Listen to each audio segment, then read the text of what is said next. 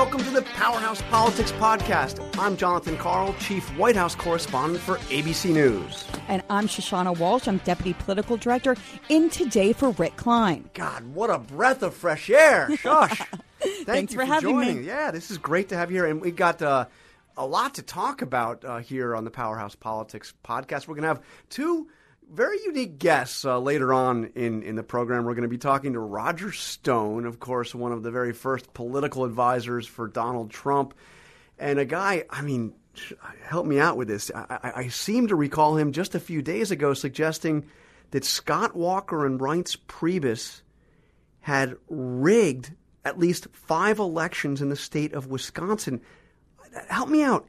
These are Republicans, right? Right, exactly. They're supposed to be on the same team, and we're going to ask him all about that. He's also still very close with the man himself, with Donald Trump, so we'll get into that new campaign shakeup, too. And then we're also going to talk to Kurt Bardella, who a lot of folks know as the former spokesperson for Darrell Issa on the Oversight Committee in the House, but who also worked for the man in the news this week. He was worked for Breitbart.com for Steve Bannon. Right, and then severed relationships with him, walked away from Breitbart. You don't usually see PR people talking about their former clients, but that's different. He is talking about what happened there. Not only is he talking about it, he is saying he is portraying Bannon as a dictator, as a racist, and he is saying that he is voting for, wait for it, Hillary Clinton. This is Kurt Bardella, a guy who's been a major figure on the right of the conservative movement. We're going to be talking to him as well. But man, this has been quite a week. I mean, we think this is going to be the slow, sleepy August, but we wake up and we find ourselves seeing major changes in the Donald Trump campaign and also some significant new issues and some old issues raised about Hillary Clinton. Right. Usually in August, people take some vacations, but not in this election. So one thing, and there's so much to talk about with the Trump shakeup, but I do want to focus on some issues that seem to get a little bit overshadowed this week, shall we say, on the Clinton side. One, we had the House Oversight Committee and other committees looking into the question of Hillary Clinton's emails and the decision of the FBI not to indict, finally got some pretty extraordinary step, got the FBI to turn over their notes from the interview that they conducted, the 3-hour interview with Hillary Clinton and other materials related to their decision not to indict Hillary Clinton. So most of this information, John, is classified. We aren't really seeing any leaks of what's inside those notes yet. We did see the letter, not much information in there. We do know that what Congress is going over right now in those secret rooms in the Capitol, that a lot of it is redacted. What strikes me about not just what's going on this update, but looking at it more broadly, controversies in this campaign come and go. I mean, within minutes, there's so many stories each day. But this has really been an Achilles heel for Hillary Clinton, and it's been weighing over the campaign before it even started. We were together at that first press conference at the UN. How long ago was that? It was over a year and a half ago. So, yeah, that you're reminding me of that. That was quite an experience. So you and I were there. They wouldn't even tell us exactly where it was going, although we knew that she was speaking at the UN. So you and I had to get up. I scrambled from D.C. From D.C. We met. You were about 9.5 months pregnant, as I recall. I was. That's why it's very easy to remember for me when it happened. And we were scrambling. We had to get our credentials in case the press conference was going to be at the UN. And then we kind of guessed where it was going to be. And fortunately, as a result of being right, we were front and center at that press conference, which happened oddly at the stakeout for the UN Security Council. The weirdest press conference I think I've ever attended, and that includes any number of Trump press conferences. But anyway, now here we are. The FBI, in justifying their decision not to indict Hillary Clinton, turned over these materials. The letter you mentioned was the letter that the FBI included, the kind of cover letter that's been released, by the way, by Democrats on the committee. And what's interesting is it reiterates why they didn't indict, but it's not all roses for Hillary Clinton. I mean, it again says she acted extremely carelessly and that in not indicting, they weren't making a judgment about whether or not what she did was right. I mean, the letter explicitly says that this is not to say that if she were still in government that she might not have been reprimanded. Absolutely. And of course, this is something that Republicans have been jumping on this entire time. But now the Trump campaign really, I mean, they haven't been using this yet. Now that they're going to go on the air, I think it's more likely that we'll see this possibly in advertising. Yeah, so here's something, speaking of advertising, here's something that caught my eye this week. Shush, I don't know if you saw this, but the committee, the oversight committee, this is the one that is chaired by Jason Chaffetz of Utah. They released a video, and the video looks a little bit like a political advertisement, frankly. It does. It's got music in the background. It's a little hokey, but the substance of it seems to me to raise some very serious questions in a very effective way about what Hillary Clinton told Congress. So I'm going to play a little bit of this. Let me explain what it is first, though. It splices together statements that Hillary Clinton made before Congress when asked about her emails and that whole issue, and statements made by James Comey when he was announcing his decision not to indict. Take a listen. There were two servers? No, there was a server. Just one? And so there's only one server? Is that what you're telling me? And it's the one server that the FBI has? The FBI has the server that was used during the tenure of my State Department service. Secretary Clinton used several different servers and administrators of those servers during her 4 years at the State Department. And she also used numerous mobile devices to send and to read email on that personal domain. Yeah, I mean, it does, John, very much sound and look like a TV advertisement. And I think that one of the reasons you're seeing it is because the Trump campaign has not really jumped on this yet. Traditionally, you would see Hillary Clinton's opponent kind of using this controversy, this scandal, and going after it every single day. He hasn't been. But this video, and that was just a little segment of it. It goes on for several minutes. It just raises questions. Now, Republicans in Congress are raising this question. They've asked the Justice Department to investigate whether or not Hillary Clinton committed perjury in her testimony to Congress in light of the facts that came out later. You know, look, there's not going to be any prosecution for perjury. I'm not a lawyer. I don't know that any of this rises to perjury, but I can tell you this. It may not be perjury, but she said several things to Congress that looking back from now simply were not the truth. Right. And that's really all they need. They know that there's not going to be a perjury case, but the Republicans are going to try to keep this story alive and point out that she was not telling the truth. They're going to try to keep it in the storylines, in the headlines every single day over the next 80-something days. And if she's in the White House, then it will continue. And yeah, can you imagine? Here we go again with congressional hearings. We'll see who's controlling Congress if she's in the White House, I guess. You raised the big question, though, in terms of the political implications here. Can Trump take advantage of any of this stuff? Can they exploit this? And the answer so far has been a pretty emphatic no. But Republicans, of course, want him to focus on Hillary Clinton, want him to focus on her weaknesses. Of course, this being probably the biggest because it so plays into those bad trustworthiness numbers that she has. But you're right. Up to now, we haven't really seen him take advantage of it. With the new people on top of his campaign, will they make him focus on that? Well, we know that it's going to really be back to, or continue to be, I should say, let Trump be Trump. So will he take advantage of these weaknesses? We're going to have to watch and see, John. Okay, so you mentioned the big changes. The first one was we have a new campaign manager, Kellyanne Conway. I actually have a little bit of a history with Kellyanne Conway, who used to be her maiden name, Kellyanne Fitzpatrick. When I started working at CNN back in 1996, January of 1996, I'm dating myself a bit, Kellyanne was hired at precisely the same time, and we were part of a three-person team. The third person was someone named Farai Judea, terrific person. Farai was the was the liberal commentator.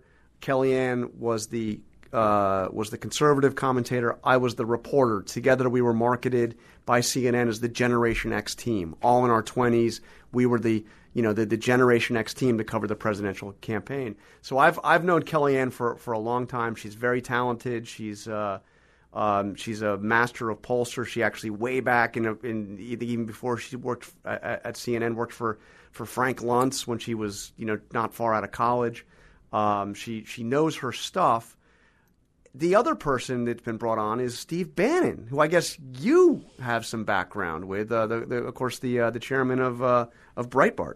Right, exactly. That's funny because you have this background with Kellyanne. So yes, I've known Steve Bannon for quite a while, not as long as you've known Kellyanne, but right after his movie The Undefeated came out about Sarah Palin, I met Steve Bannon, and he actually, our book, Sarah from Alaska, that I wrote with my co-author Scott Conroy, his movie uses a lot of the more positive parts of Sarah Palin from our book. And we started talking to him when his movie came out, and he became, a good person to talk to when he kind of joined forces with Sarah Palin after the movie came out.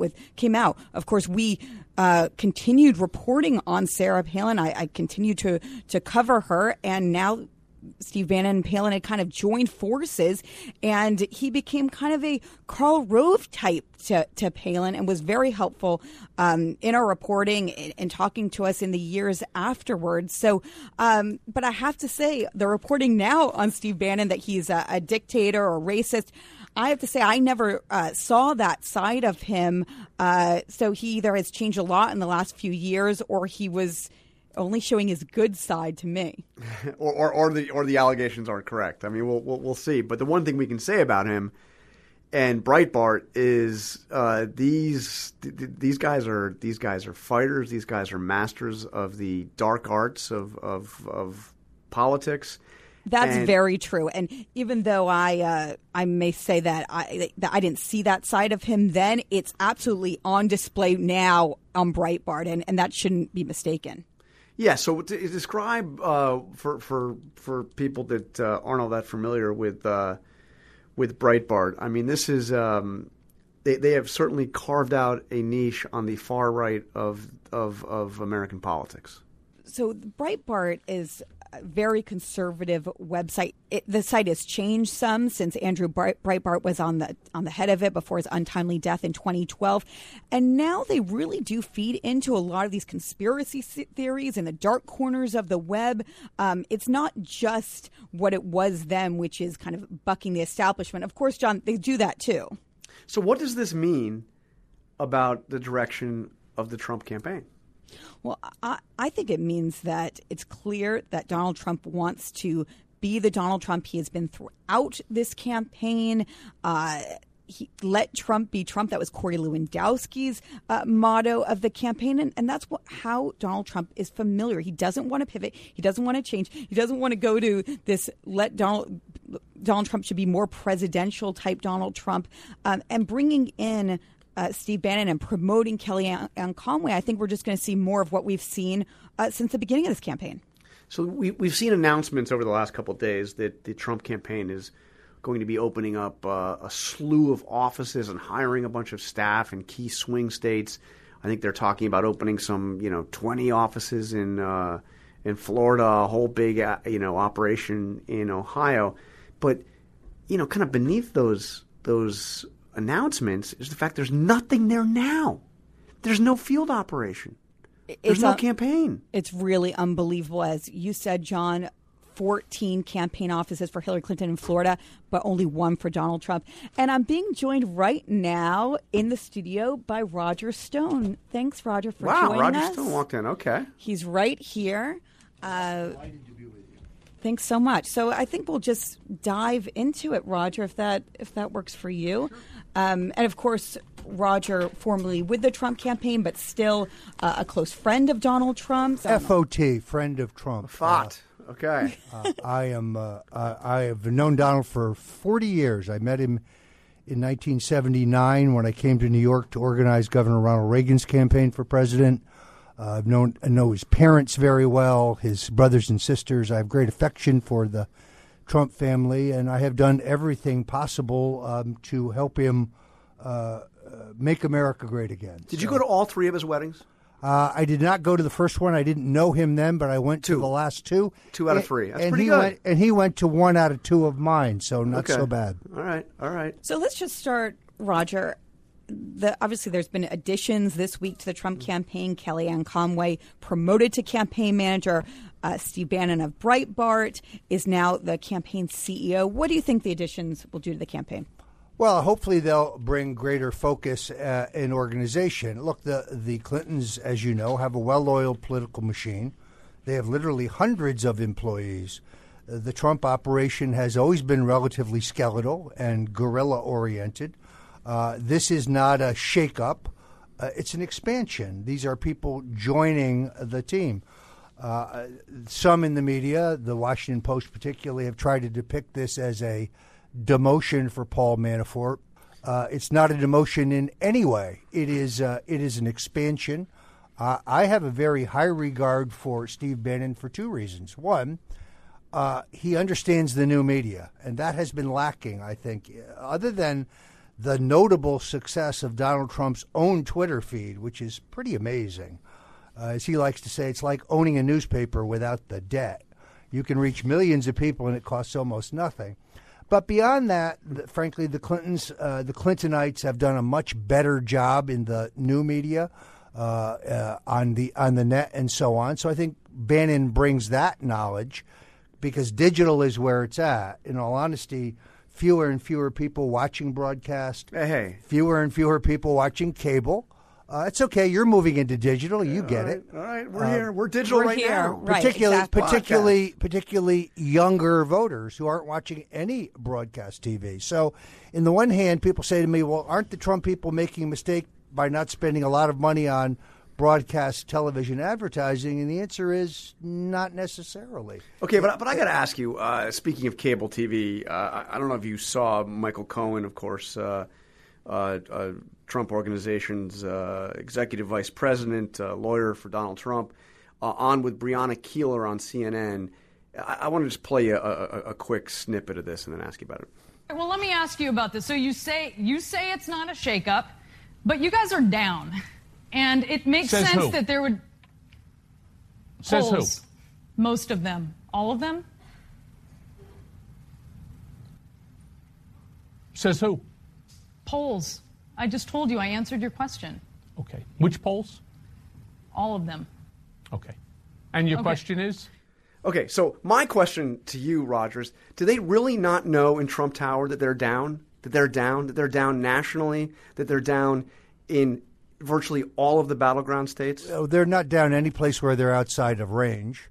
They're not. No. Okay, and because they led immediately after the Republican National Convention, it proves that structurally they can win. A very important point among pollsters, among those who understand survey research. Now, I would admit that they are probably behind, although today the Real Clear Politics average has them only down 2 points. This remains a competitive race. In all honesty, I don't think either candidate is going to ever pull out to an insurmountable lead. There are going to be times in the race when Mrs. Clinton is ahead. There are going to be times in the race when Donald Trump is ahead. I expect, because the country is fairly evenly divided, and also because both of these candidates carry a very high unfavorable rating, that this race will continue to be both competitive and close. The fact that Reuters got caught red-handed inflating the number of Democrats in their sample to extend Hillary's lead, I think is what leads to Michael Cohen's skepticism about at least some of the polls. Okay, I'm looking at the Real Clear Politics average right now, unless I'm getting this wrong, and I'm welcome to be corrected. But it seems to me that they have the RCP average at 5.8 points Clinton lead. I mean, it's I take your point. This is not not insurmountable. First of all, if it's 5.8, the margin of error is 3.5. So it could be 8 or it could be 3. We don't know. polling, as you know, is outdated the instant that it is taken because people are moving around and things change, particularly in as volatile an electorate as we have now. I would concede she's slightly ahead. She has a friendly media. He has a hostile media. There are more Democrats in the country than Republicans. All of that said, she spent $60 million on broadcast advertising, and Trump has spent $0, and he's still very viable in a relatively close race.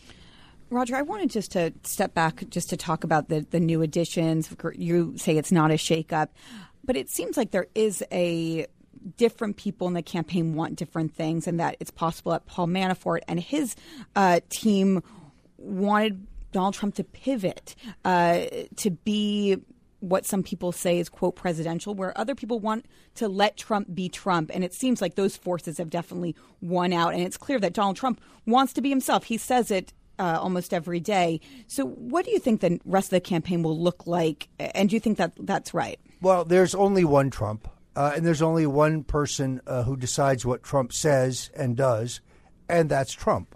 Having worked for him on and off for almost 40 years, he's unscripted, he is unprogrammed, he is uncoached.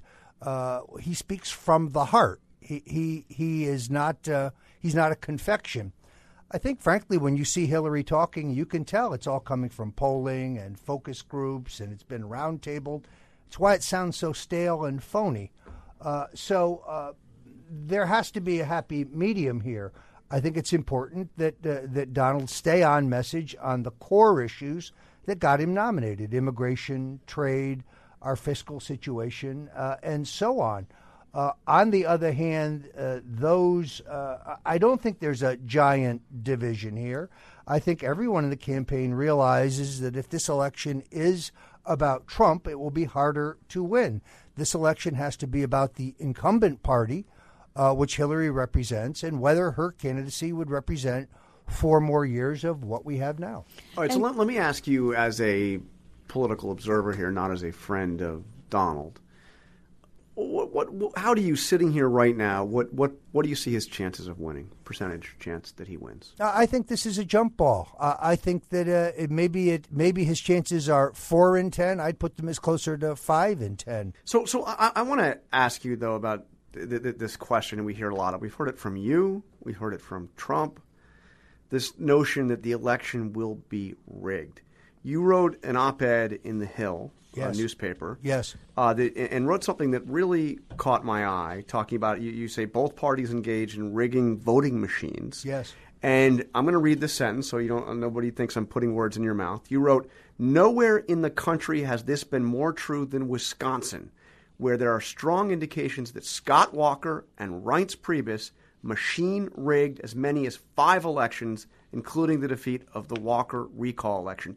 You wrote this just a day, I believe it was, before Donald Trump took the stage with Scott Walker in Wisconsin. Of course, Reince Priebus is somebody who is the chairman of the Republican Party and is trying to elect a Donald Trump president.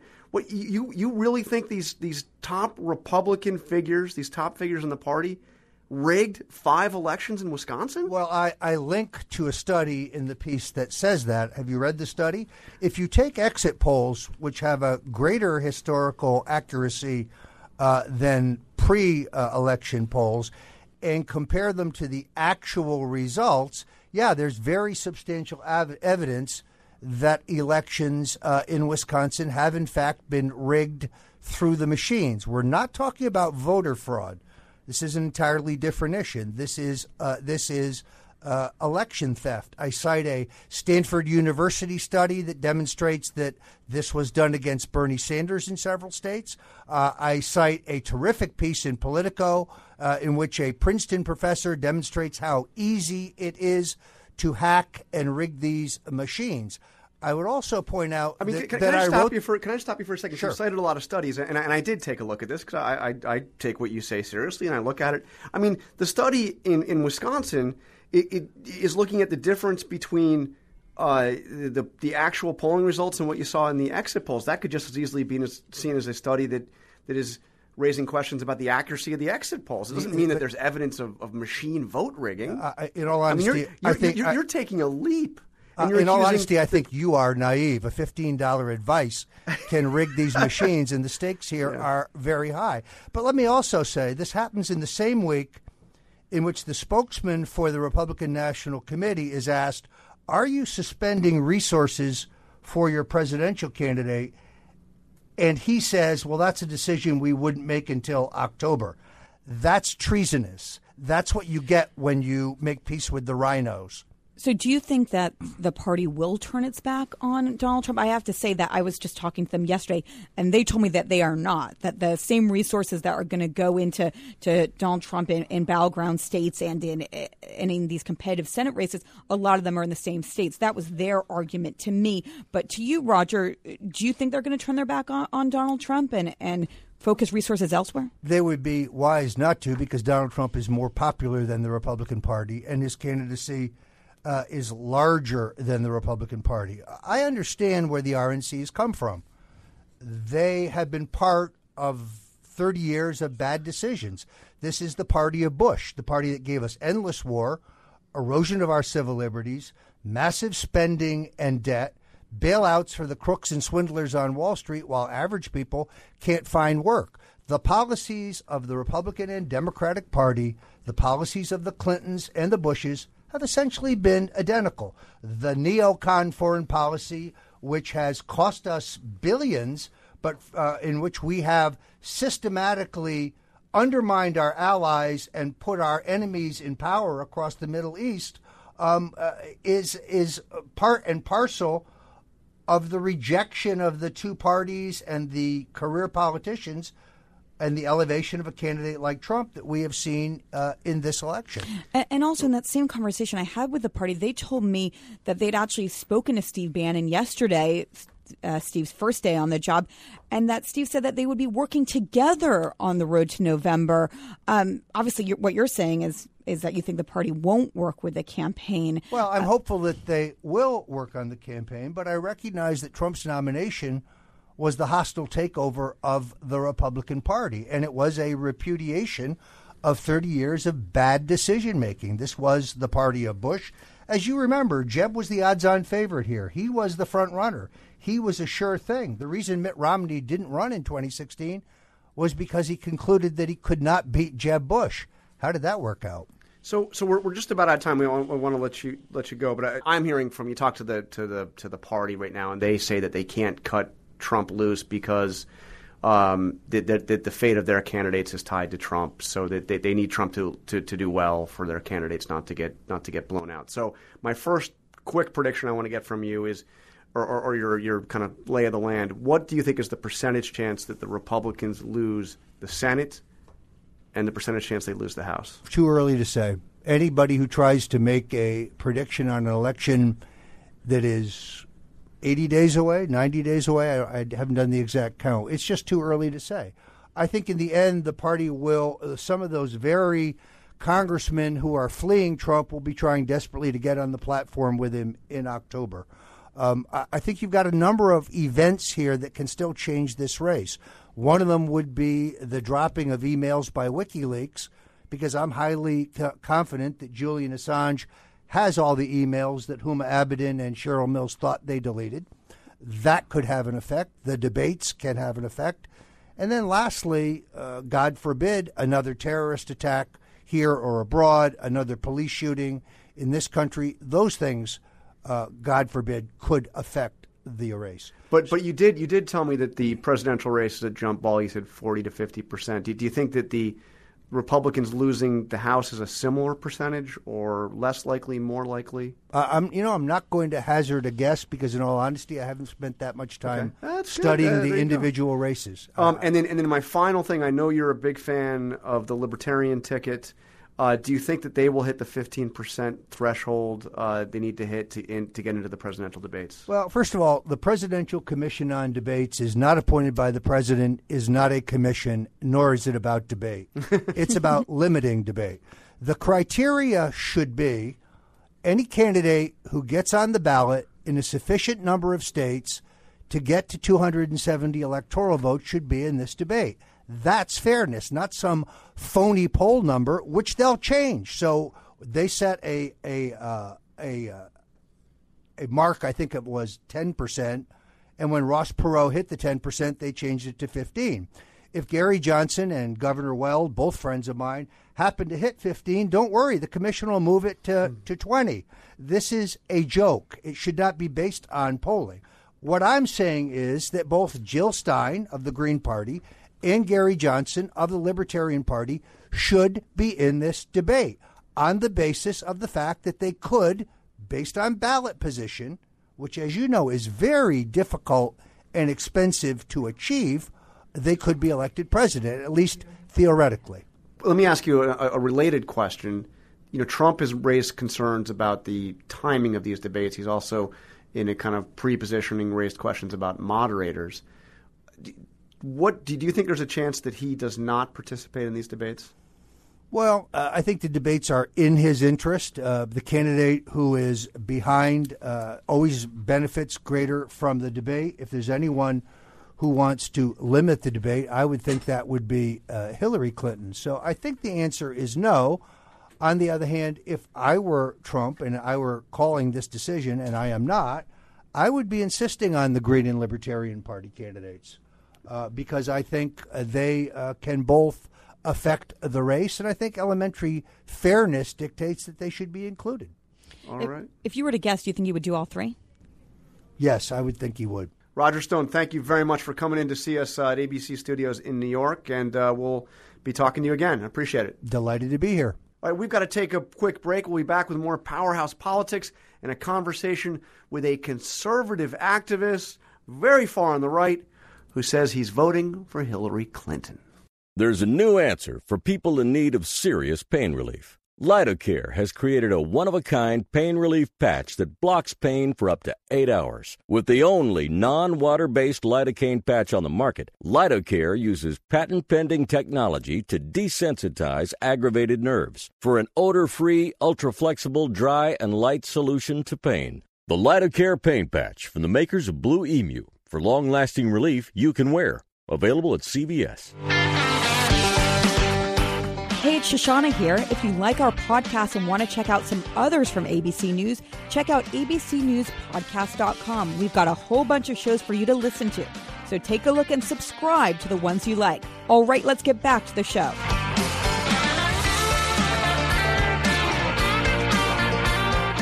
Welcome back to Powerhouse Politics. On the line now, we have Kurt Bardello, former executive with Breitbart.com. Thank you for joining us. Hey, thanks for having me on, John. Absolutely. A long time no talk. I saw your name emerge here as a kind of a character witness in the question of Steve Bannon, the new chairman of the Trump campaign. I guess he hired you, right? So about a little more than 2 years ago, when I started my own PR firm after working on Capitol Hill for the better part of 7 years, Steve came to me looking at trying to expand the visibility of Breitbart in the political press in D.C. and asked if he'd be willing to work together, and they became one of my clients. They became one of your clients, and for those of you who don't know, Kurt was a longtime figure on Capitol Hill, worked very closely with Darrell Issa on the Oversight Committee, somebody I'm sure many listeners of Powerhouse Politics have known for some time. You're no bleeding heart liberal, am I right?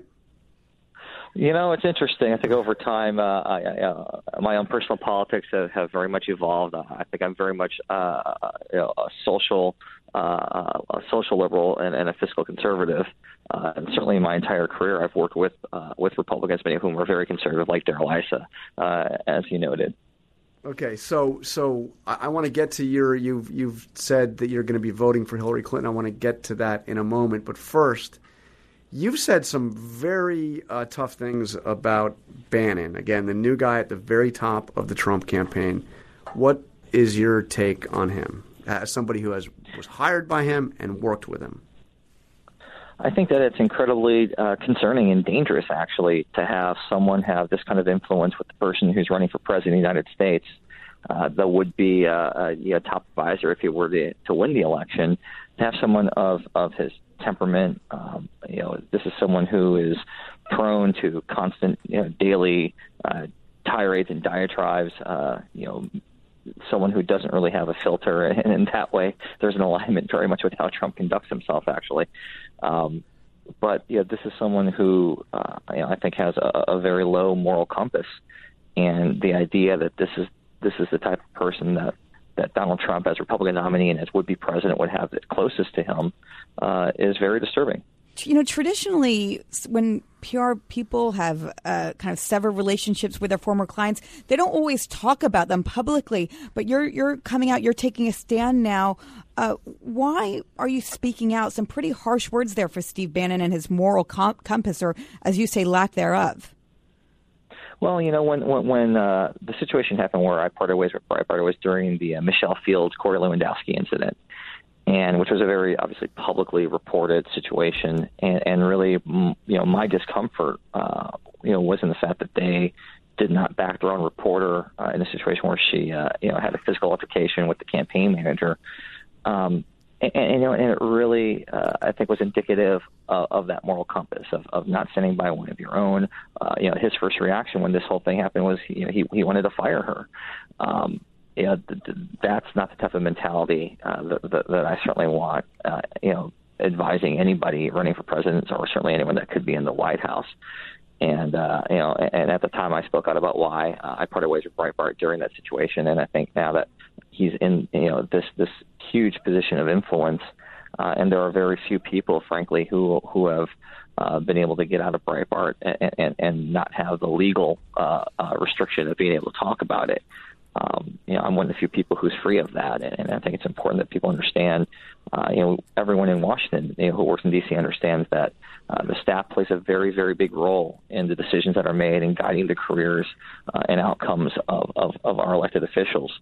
And I think the American people need to understand who exactly is advising Donald Trump. And going forward, with your experience knowing Steve Bannon, what do you think the next 80-some days will look like on this campaign? It's going to look exactly what it's looked like to this point: chaos, undisciplined, a lot of just attacks, negativity. There is no vision for moving this country forward. It's just a portrait of negativity and ugliness, and pitting people against one another, and using coded language, to try to send certain hints to very core constituencies. It's exactly what this campaign has been from day one for Donald Trump, and whether it's attacking the family of someone who's lost, one of their own children, defending this country, to comments about the media, that's just going to be more of the same. All right, I hear your plane about to load, but let me just ask you, and right before we get you on why you're supporting Hillary Clinton, I think we got a sense right there. In the Steve Bannon you saw in private in the course of business meetings at Breitbart, you've also suggested that he was basically a racist. Yeah, I mean, if for anyone, Breitbart has a daily editorial call, in the morning and one in the afternoon.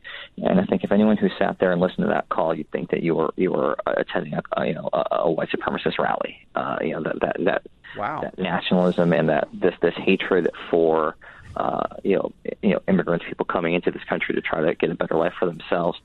A big reason, and you talked about this a second ago, of why I decided that Hillary Clinton's the candidate that I'm voting for, the first Democrat I've ever voted for in my life, because this is a time where what's going on is much bigger than partisanship. It's much bigger than Republican and Democrat or single issues that traditionally these campaigns are about. This is about what this country is going to look like 4 years from now. And 4 years from now, under the Trump administration, your guess is as good as mine as what it could look like, but it could be very, very bad and potentially catastrophic. But that's a big accusation. They said it was like a white supremacist organization. What can you give any specifics, comments that you heard that would lead you to say that? Every day when you hear different language and this is twice a day, every day for 2 years, it all begins to just sound the same. And it's not like there was one specific incident or one comment that was made. I think if you followed anybody around all day long, everybody would probably have something said that they wish they hadn't said or would sound bad if you pulled it out and examined it. But this is much more of a pattern of behavior than a one-off comment during one specific situation that this glaringly stands out. This was just an ongoing conduct and vocabulary, whether it's about women, whether it's about minorities, whether it's about different constituencies. It was just a regular standard operating procedure. All right, Kurt Bardello, thank you for joining us from the airport. Which airport are you at? I'm at BNA in Nashville, Tennessee, Music City. All right, safe travels. Thanks for joining us, Kurt. Thank you. All right, Shush, that's a pretty wow. That's about as harsh as you can get. It's interesting that he spent 2 years working for Breitbart and was on those calls regularly and stayed that long. But that's quite a take. It is, and I have to say, because the two of us were talking about this just before this interview, and I was saying about how I knew Bannon in really a past life, it does seem like if what Kurt is telling us is true, is that Steve changed a lot from when I know him, or he's kind of remade himself into a different person, which is possible. And I imagine hopefully we'll have a chance to talk to Steve at some point soon. Maybe he would emphatically deny that. Yes, which I would imagine would be the case. Yes, hopefully he'll join us. All right. Well, Shush, thank you. Like I said, a real breath of fresh air. It's great to get rid of Rick Klein for at least a week of this podcast. I mean, that guy. But we'll have you back on here again soon. Supposedly Rick is coming back from. He'll definitely be back. He can't miss the rest of this campaign. Yeah, where's he? Is he in Vegas again, gambling or whatever? No, which of his, he's at the beach, I think, with his family. Oh, really? Are you sure? Okay. That'll do it for this week's edition of Powerhouse Politics. As always, you can find our show on iTunes, Stitcher, Google Play Music, and TuneIn, or wherever you get your podcasts, including where you can see us and other ABC podcasts, abcnewspodcast.com, and you can tweet at us at #PowerhousePolitics. We'll be back next week. Thank you for listening. Thank you for joining us. For Shoshana Walsh, I'm ABC's Jonathan Karl. See you next week.